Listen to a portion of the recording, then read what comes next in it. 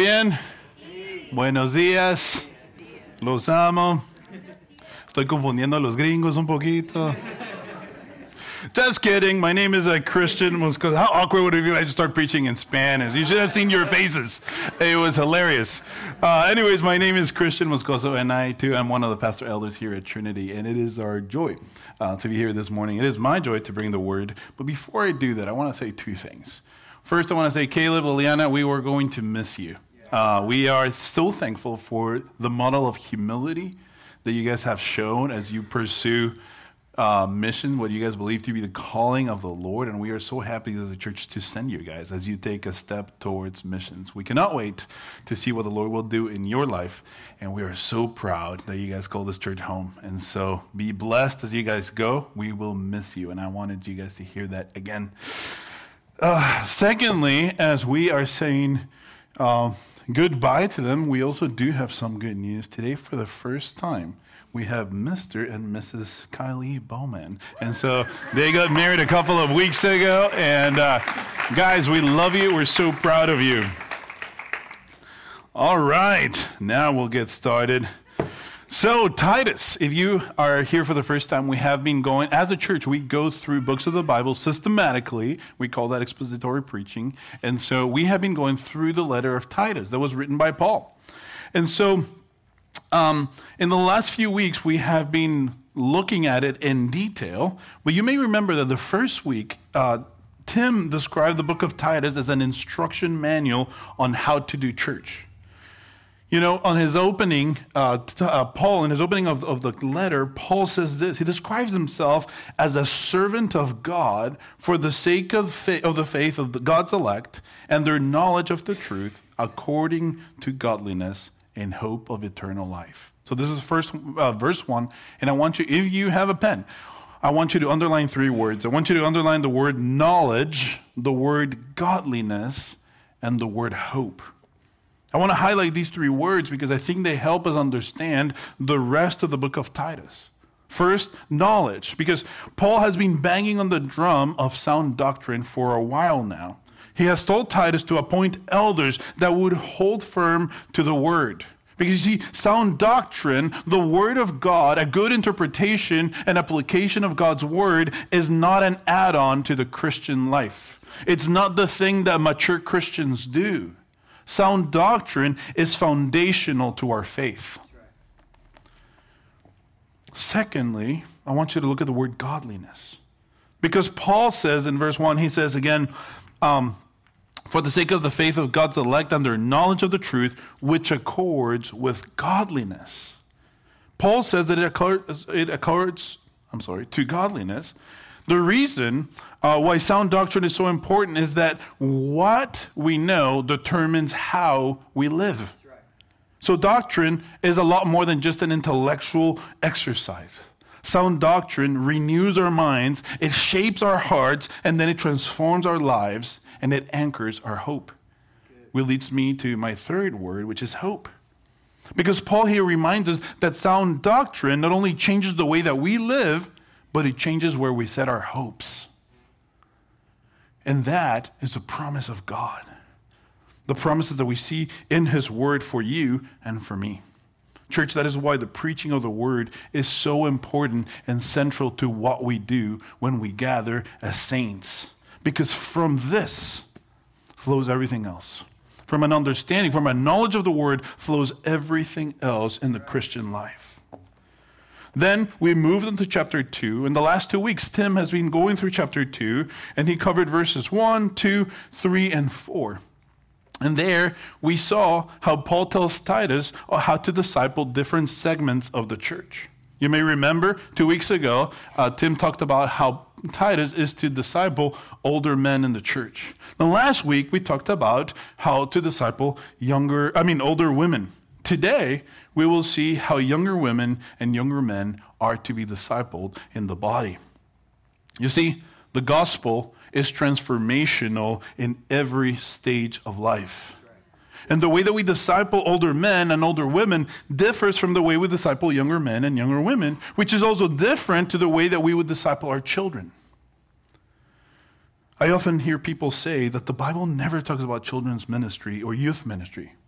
But the reality is that the Bible teaches us that we have to disciple believers in a way that is appropriate to their age and their situation, which is why here we have children's ministry and youth ministry. All that to say that no matter your age, no matter what season or stage of life you're in, we need you. As a church, we are incomplete without you. If you just come and participate by sitting and consuming, you are robbing us of the blessing of having you as part of the life of the church. We need you. Which is why it was so awesome to see 2 weeks ago the older men stand in front of us. And then last week we saw the older women stand in front of us. It was a beautiful reminder of how much we need them. Yes. Which is why a huge pet peeve of mine is when churches market themselves as not your grandmother's church. Can I tell you how much that bothers me? Because honestly, if there's no room for grandma at church, we're doing church wrong. The gospel is multi-generational by design. We need you. No matter where you are in life, we need you. Today, we will look at what Paul tells Titus about how he should disciple younger men and younger women. So would you please read with me the first 5 verses of Titus 2. I'm going to start with verse 1 again so that we see and understand the context. Again, it says, "But as for you," that being Titus, "teach what accords with sound doctrine. Older men are to be sober-minded, dignified, self-controlled, sound in faith, in love, and in steadfastness. Older women, likewise, are to be reverent in behavior, not slanderers or slaves to much wine. They are to teach what is good, and so train the young women to love their husbands and children, to be self-controlled, pure, working at home, kind and submissive to their own husbands, that the word of God may not be reviled." Would you pray with me this morning? Heavenly Father, we come before you this morning thankful for your word. We pray, Father, that you would speak through your word to our hearts, that you would disciple our hearts, shape our hearts. Father, reorder our loves as we look at your word, Father, because we want to live in a way that gives you glory. Father, I pray, Father, if there's anything that I say that does not align to the truth of Scripture, anything that comes from my own understanding or my own imagination, I pray, Father, that it would fall down and be forgotten. Help us, Father, be people of the word. In the name of Jesus, I pray. Amen. Now, before we get into this passage, I think it's worth mentioning that in the last few weeks or months, there have been a couple of documentaries that came out on different streaming services that have caused a bit of a splash. You may be familiar with them. One of them is called The Secrets of Hilson. And the other one is Shiny Happy People, which I loved how Tim baptized it last week, Happy Slappy People. It's a little bit more accurate, but hey. Anyways, these two documentaries have put some of the failures of the church at the front and center of the cultural conversation. Right? We see all the failures so clearly in those documentaries. I got to tell you, I watched them both. And both of them broke my heart. Now, I'm not recommending you go watch them, but let me tell you, watching them in the context of the book of Titus only reinforced my belief of how much we need this book, this little letter in the life of the church. And by that, when I say that, I don't say it in judgment to the rest of the church, but I'm saying here at Trinity, we need Titus. We need to live according to the word of God in a way that would give him glory. And not bring, not bring reproach to his church. Now, I say this. I'm talking about these documentaries because I noticed how both of these groups of people that are portrayed in these documentaries, even if they came from complete opposite extremes of the theological spectrum, they both used biblical language that they co-opted, twisted, and misused. In both cases, this language was used to hurt and abuse people. In today's passage, though, we will see some of that language. In today's passage, we will see a biblical language that is good language. But as Tim mentioned last week, while we will never apologize for biblical language and the truth, I do want to recognize this morning that some of you might come from backgrounds where this language was co-opted, where this language was twisted and used to bully you. And I want to say that up front because we recognize that there have been people that have abused this language and used it for their selfish benefit. I want you to know that the elders of Trinity Community Church would recognize that oppression and abuse of authority has happened in the church at different times and in different places and in many different ways. And we would strongly condemn that. We will condemn that type of behavior because we believe it to be contrary to God's word and to his design. I say this not so much as a trigger warning, but as an invitation to lean in to hear what the Word of God has to say about God's beautiful design for men and women. I want you to see verses 4 and 5. To tell you the truth, coming up here and preaching verses 4 and 5 would not be on my top verses to choose from Scripture.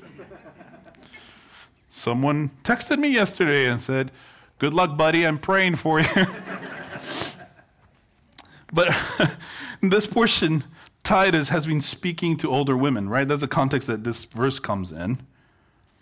And he is now encouraging older women to train younger women. Tim touched on this last week, where he said that older women are to teach what is good, what is according to sound doctrine. So, ma'am, can I talk to you for a second? Ma'am, the time that you are spending digging in the Word today will not only transform your life, but the lives of those around you. Not only your children, but younger women that the Lord has put in your life. So please don't stop digging into the Word. We need you. Now, I find it interesting because Paul is telling Titus how to disciple older men, how to disciple older women, but then he says this. He said that the personal discipleship of younger women should be done a little differently. It says that it should be done not by him, but by mature women in the congregation. Now, let me clarify. This doesn't mean that Titus doesn't get to disciple women. But he's saying that the one-on-one personal discipleship for younger women is better for older women to do. Older women are better positioned to do this type of discipleship because, I believe this is wise because I believe younger women will be more inclined to receive biblical truths or the biblical truths that Paul is talking about right here from older women than from a young man like Titus. Older women are better positioned to disciple younger women one-on-one because they have walked the path that younger women are called to walk. They will be familiar with the difficulties. They will be familiar with the fears. They'll be familiar with the temptations that younger women will struggle with as they hear the word of God, which is at times offensive to our sensibilities. Now, once again, I want to make sure that you're hearing this. This doesn't mean that younger women don't have a pastor. This doesn't mean that young women cannot learn from male leaders in the church. Younger women can and should learn from them, but Paul recognizes that older women are in positions that are more conducive for this type of personal discipleship. Richard Phillips, in his commentary, says this. He says, when Paul urges older women to train the young women, the key is encouragement.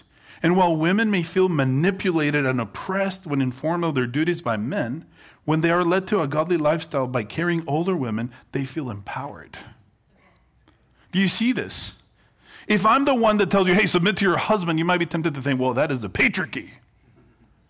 But whenever you're having breakfast with Kim or coffee with Karen and you see how they joyfully live this out, you might be a lot more inclined to see it true in your life. I'm happy to tell you what the Bible has to say about a godly life. But it might be easier for you to learn it from older women in the church. Women who model this with joy. Now, what Paul is telling Titus is that older women should train younger women in a few ways that can be broken down into two main buckets. And so I want to do that I want to break it down into two buckets this morning. First, younger women need to be trained or discipled to have a heart for the home and a heart for godliness. And that's how I want to break it down today. This obviously implies that the women that he's talking about are married. But if you are a single lady here this morning, I want to invite you not to check out. This text does not exclude you. But we'll get back to that in a moment. So the first area, if you will, that Paul tells Titus that older women should be training younger women is in the area of having the heart for the home. According to Paul, younger women need to be discipled in their life at home. About this, he says three things. Three things that can be very controversial nowadays. Number one, he says that they ought to love their husbands, working at home, and to be submissive to their own husbands. The question is, what do these things mean? The first thing is to love their husbands and children. As Christians, we know that love is the mark of every Christian and the duty of every single one of us. Christian love is always a reflection of God's love for us. And so as we are filled by the love of God, it overflows into love and service to those around us.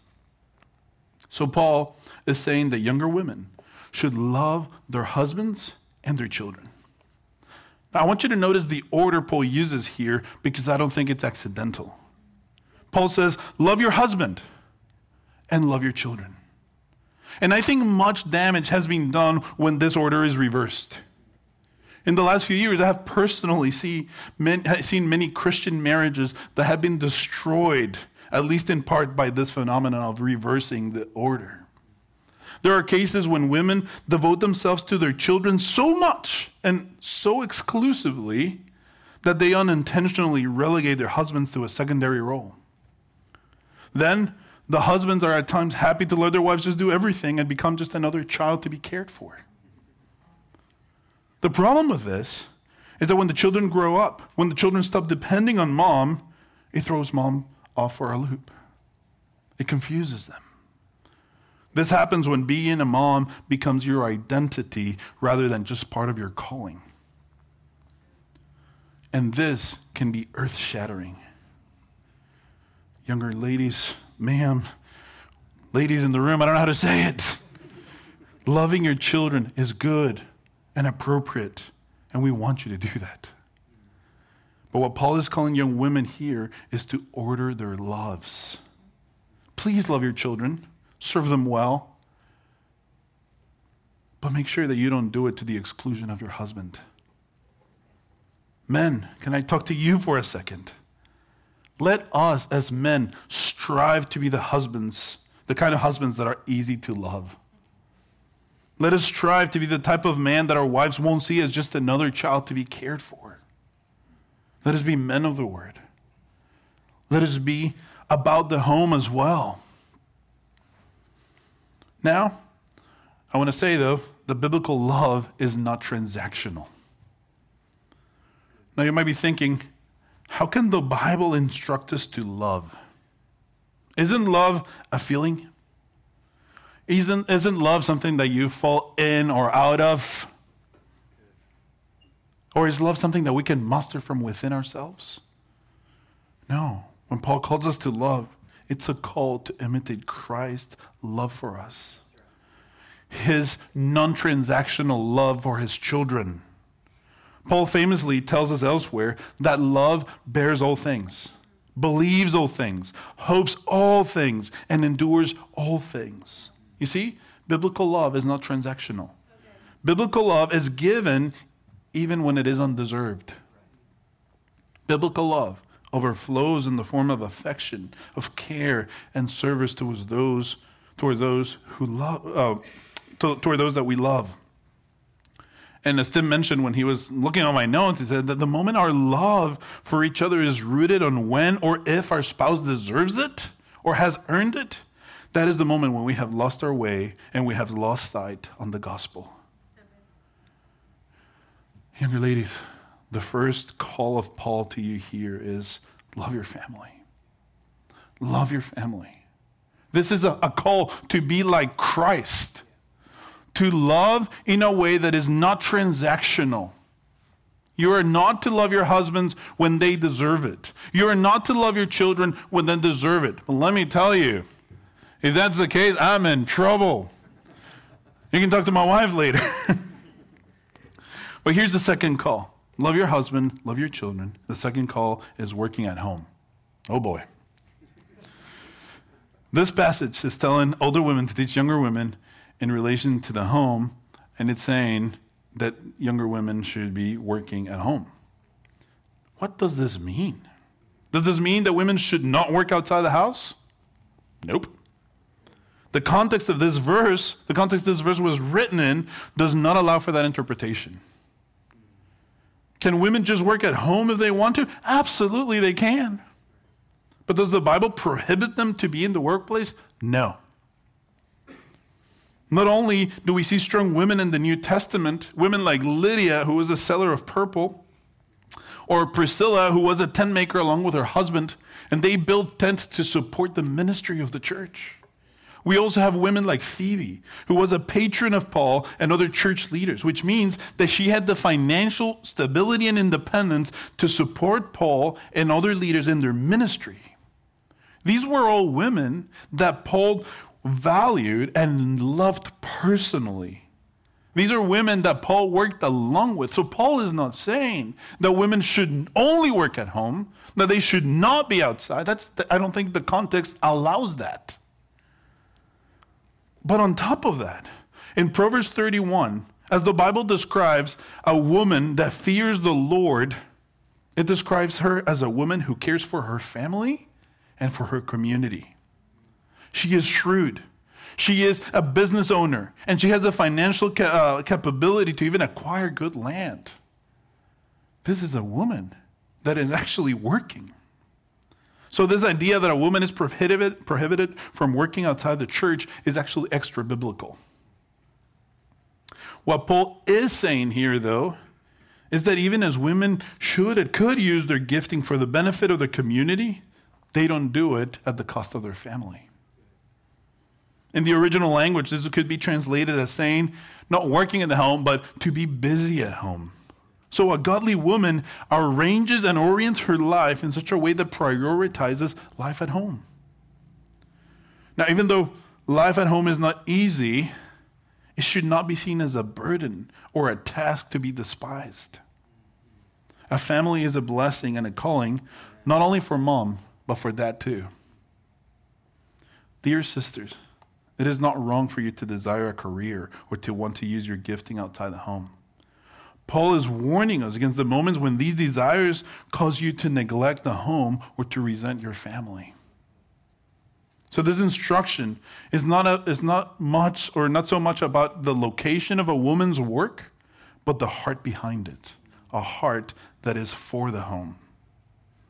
And this then leads me to the third instruction in this bucket, if you will, and this is a fun one. To be submissive to their own husbands. All right. This passage teaches that a wife should be submissive to their own husband. Now, it is important that we remember that this instruction was not written in a vacuum. This instruction was not written by itself. It's written in context. The overall context of Scripture will help us understand and interpret what that actually means. And so in order to do this, it is helpful to remember that this letter was written by Paul, because he talks about this very topic somewhere else. He does that in Ephesians 5. So would you jump with me to Ephesians chapter 5?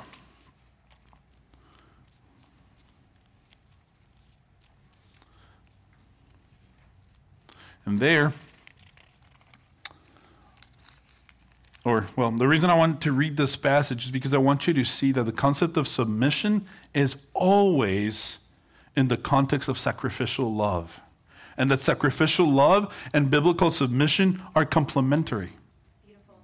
When one is missing, the other one is inevitably distorted. Yeah. So would you read with me verses 25 to 28? Or would you follow with me? It says this. It says, "Wives, submit to your own husbands as to the Lord. For the husband is the head of the wife, even as Christ is the head of the church, his body, and is himself its Savior. Now as the church submits to Christ, so also wives should submit in everything to their husbands. Husbands, love your wives, as Christ loved the church and gave himself up for her, that he might sanctify her, having cleansed her by the washing of water with the word, so that he might present the church to himself in splendor, without spot or wrinkle or any such thing, that she might be holy and without blemish. In the same way, husbands should love their wives as their own bodies. He who loves his wife loves himself. I think it's important that we talk about verse 23. Let me read it for you again. It says, "For the husband is the head of the wife, even as Christ is the head of the church, his body, and is himself its Savior."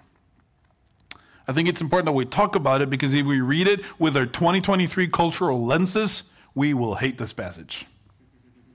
Paul says that the husband is the head of the wife. And that is what we call the concept of headship. In his sovereign knowledge, and for reasons we might never understand, it pleased God to give complementary roles to husbands and wives. By the way, I do want you to notice that Paul tells us that a wife's submission is not to all men, but to her own husband.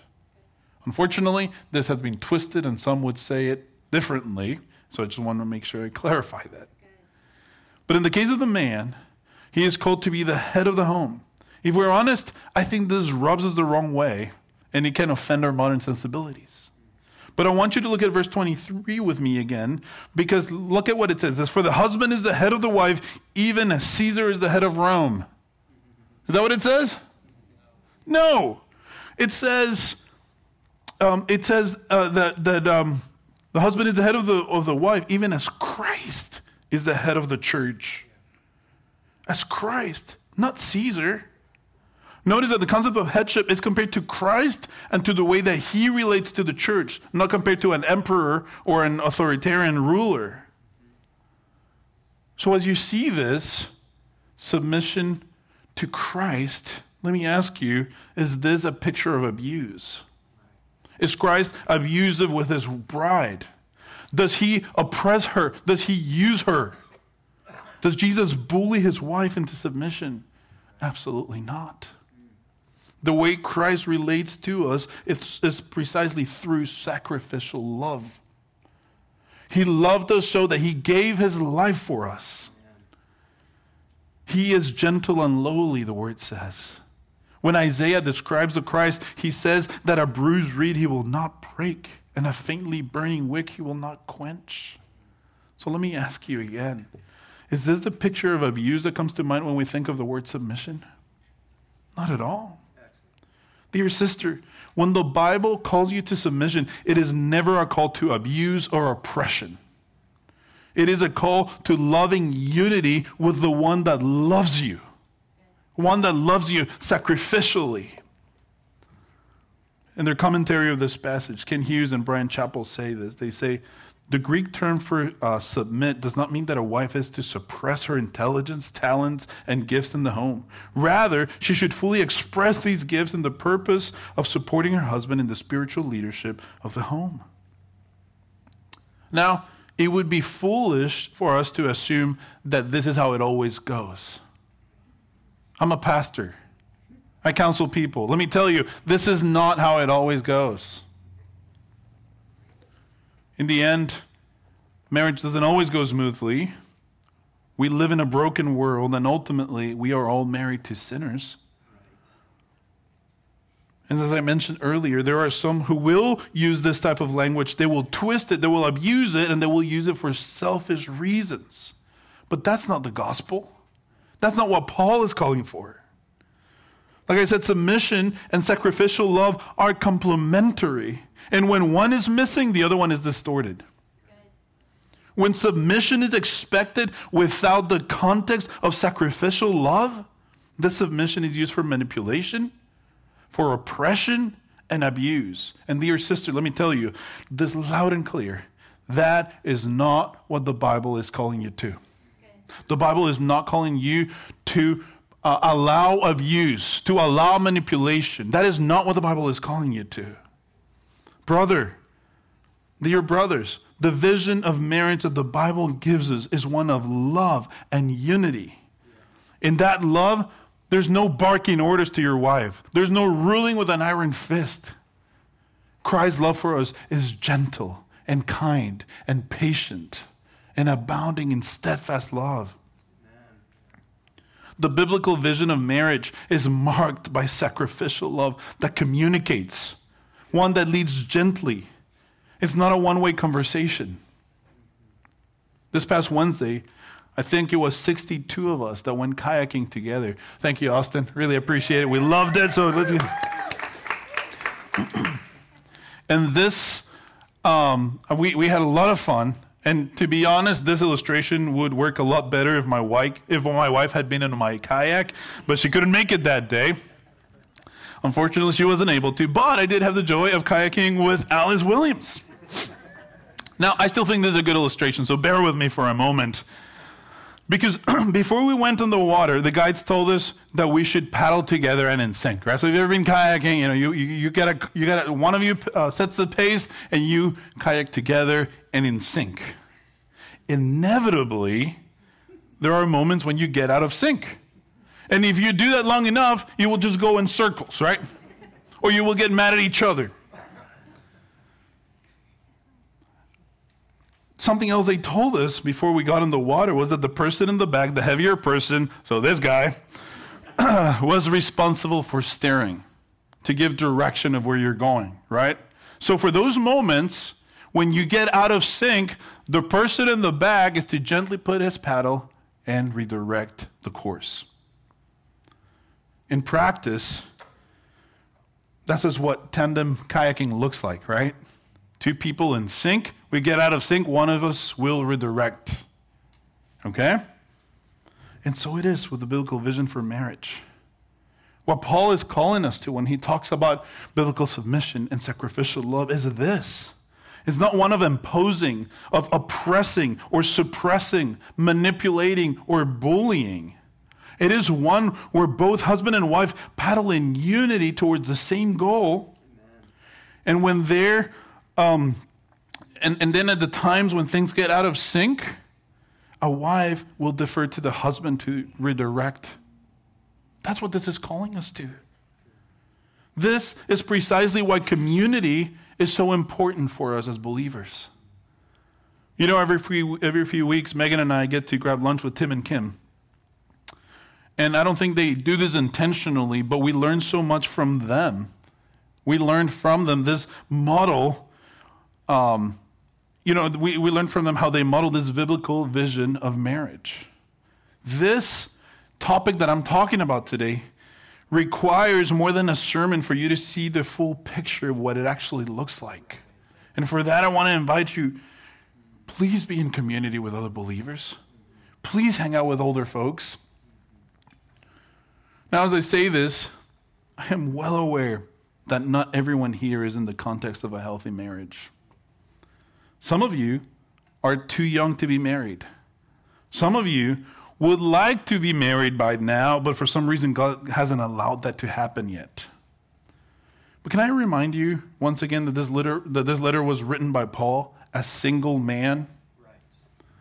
And though he recognizes marriage to be a blessing, he would know firsthand that it is not always the purpose of God for his children. So don't buy the lie that marriage is the ultimate goal of the Christian life. God's glory is. Yes. And so even if at times it can be painful, if God hasn't allowed you to be married yet, can I remind you that he hasn't robbed you of anything? If singleness is where he has you today, it is for his glory. And as hard as it may be for us to understand, it is also for your joy. I'm also aware that there are those of you who unfortunately married immature men that didn't care about sacrificial love. I know that some of you have been hurt by selfish, immature men. Maybe you married a man that used you, that bullied you, that abused you. And to you, I'd like to share a quote I stole from Matt Chandler where he says, "Where the ideal is lacking, grace abounds." Don't lose heart. If you have been used, abused, mistreated by a man, I want you to hear this. Where a man left a vacuum, God will fill the gaps. He will enter that space and he is going to watch over you and care for you with love. Where a man hurt you, God will heal you. Sister, you are not alone. You are not alone. So that is the first bucket of instructions for younger women. The second one is much shorter. The second bucket applies to both men and women, actually, and that is a heart of purity. To the women, he says that they should be pure and self-controlled. And it's rather fascinating that this is the only instruction that Paul gives to both older men and women and younger men and women. It's to be self-controlled. I think as a society, we are in a crisis of self-control, precisely because our society sells the idea that happiness and freedom is found when we give in to our every want, our every desire, and our every whim. A lack of self-control takes many shapes, and it tempts us all differently in different stages of life. For example, when you're a kid, you like self-control. Your lack of self-control might be fleshed out in a video game addiction or a sugar addiction. But when you're in high school or college, the lack of self-control may be fleshed out in the area of sexual immorality, for example. Or later in life, lack of self-control may have to do with a shopping addiction or with eating habits or with gossip. We all struggle with self-control at different points and in different ways. Tim Keller once said, self-control is the ability to do the important thing rather than the urgent thing. And I want to add to that a little bit. Self-control is the ability to do the right thing, not the thing that you want in that moment. And this leads me to my second point, which once again will be much shorter. But Paul is not only addressing the younger women, he is also addressing the younger men. My second point then is that God calls young men to a life of godliness too. And for that, I want you to follow with me as I read verses 6 through 8. It says, likewise, urge the younger men to be self-controlled. So self-control is again here. Show yourself in all respects to be a model of good works, and in your teaching show integrity, dignity, and sound speech that cannot be condemned, so that an opponent may be put to shame, having nothing evil to say about us. A moment ago, we saw Paul saying that two younger ladies, that they should submit to their own husbands. Now, he will be telling Titus to train younger men to be the kind of man that is worth following. There is a big difference between the biblical vision of a godly man and the kind of guy that our culture celebrates. I think Matt Chandler again is right when he says that the difference between men and boys is that boys are takers and men are givers. For a boy, the world is all about him. He cares about what he can get and not what he can give. A little boy might say, that's mine, mine. What about me? Me. The difference between boys and men is that boys are takers while men are givers, sacrificial givers. Chandler says, godly men are self-sacrificing for the good of the wife, for the good of the child, for the good of the church, for the good of the community. Self-sacrificing love is a mark of biblical masculinity. Where men are takers and try to operate in headship, they tend to be oppressive. They tend to rule with an iron fist. They tend to be this false bravado, insecure masculinity that reeks of the stench of death. Men aren't takers. Boys are. Men are givers. Self-sacrificing love marks the headship of men. So young men, let me ask you this morning, are you a boy or a man? Are you a giver or a taker? Because when you become a taker, your self-control or lack of it will affect those around you. So Paul then instructs young men to be self-controlled. Church, so much damage has been done by boys who lack self-control. Men who can't control their temper, their words, their passions. Men have hurt many through their lack of self-control. So men, let us fight for self-control. And remember, self-control is not something that you can just muster from within. Self-control is a gift of the Spirit that can be cultivated by spending time in the Word and in prayer and in Christian community. So let me ask you this morning, are you cultivating self-control? Or do you give in to every want and whim? Now, can I be honest with you? I'm not setting myself as the example here. The struggle that I have in my heart every time I drive past a McDonald's is unreal. And so I'm not saying I'm the example of self-control here, but the Bible does call us to self-control, and we need to be actively fighting for it and pursuing it and remembering that it is a gift from the Holy Spirit. And one that, let me tell you, if you pray to God for self-control, He will always answer that question, that prayer, saying yes, because He has already provided for you for it. Dear brothers, becoming a man does not come effortlessly. Becoming a biblical man doesn't just come with purity. Being a godly man takes intentionality and effort. So let us strive to be men who are marked by sacrificial love, by mutual submission, by men who are willing to die to ourselves for the sake of the glory of God and for the good of our families.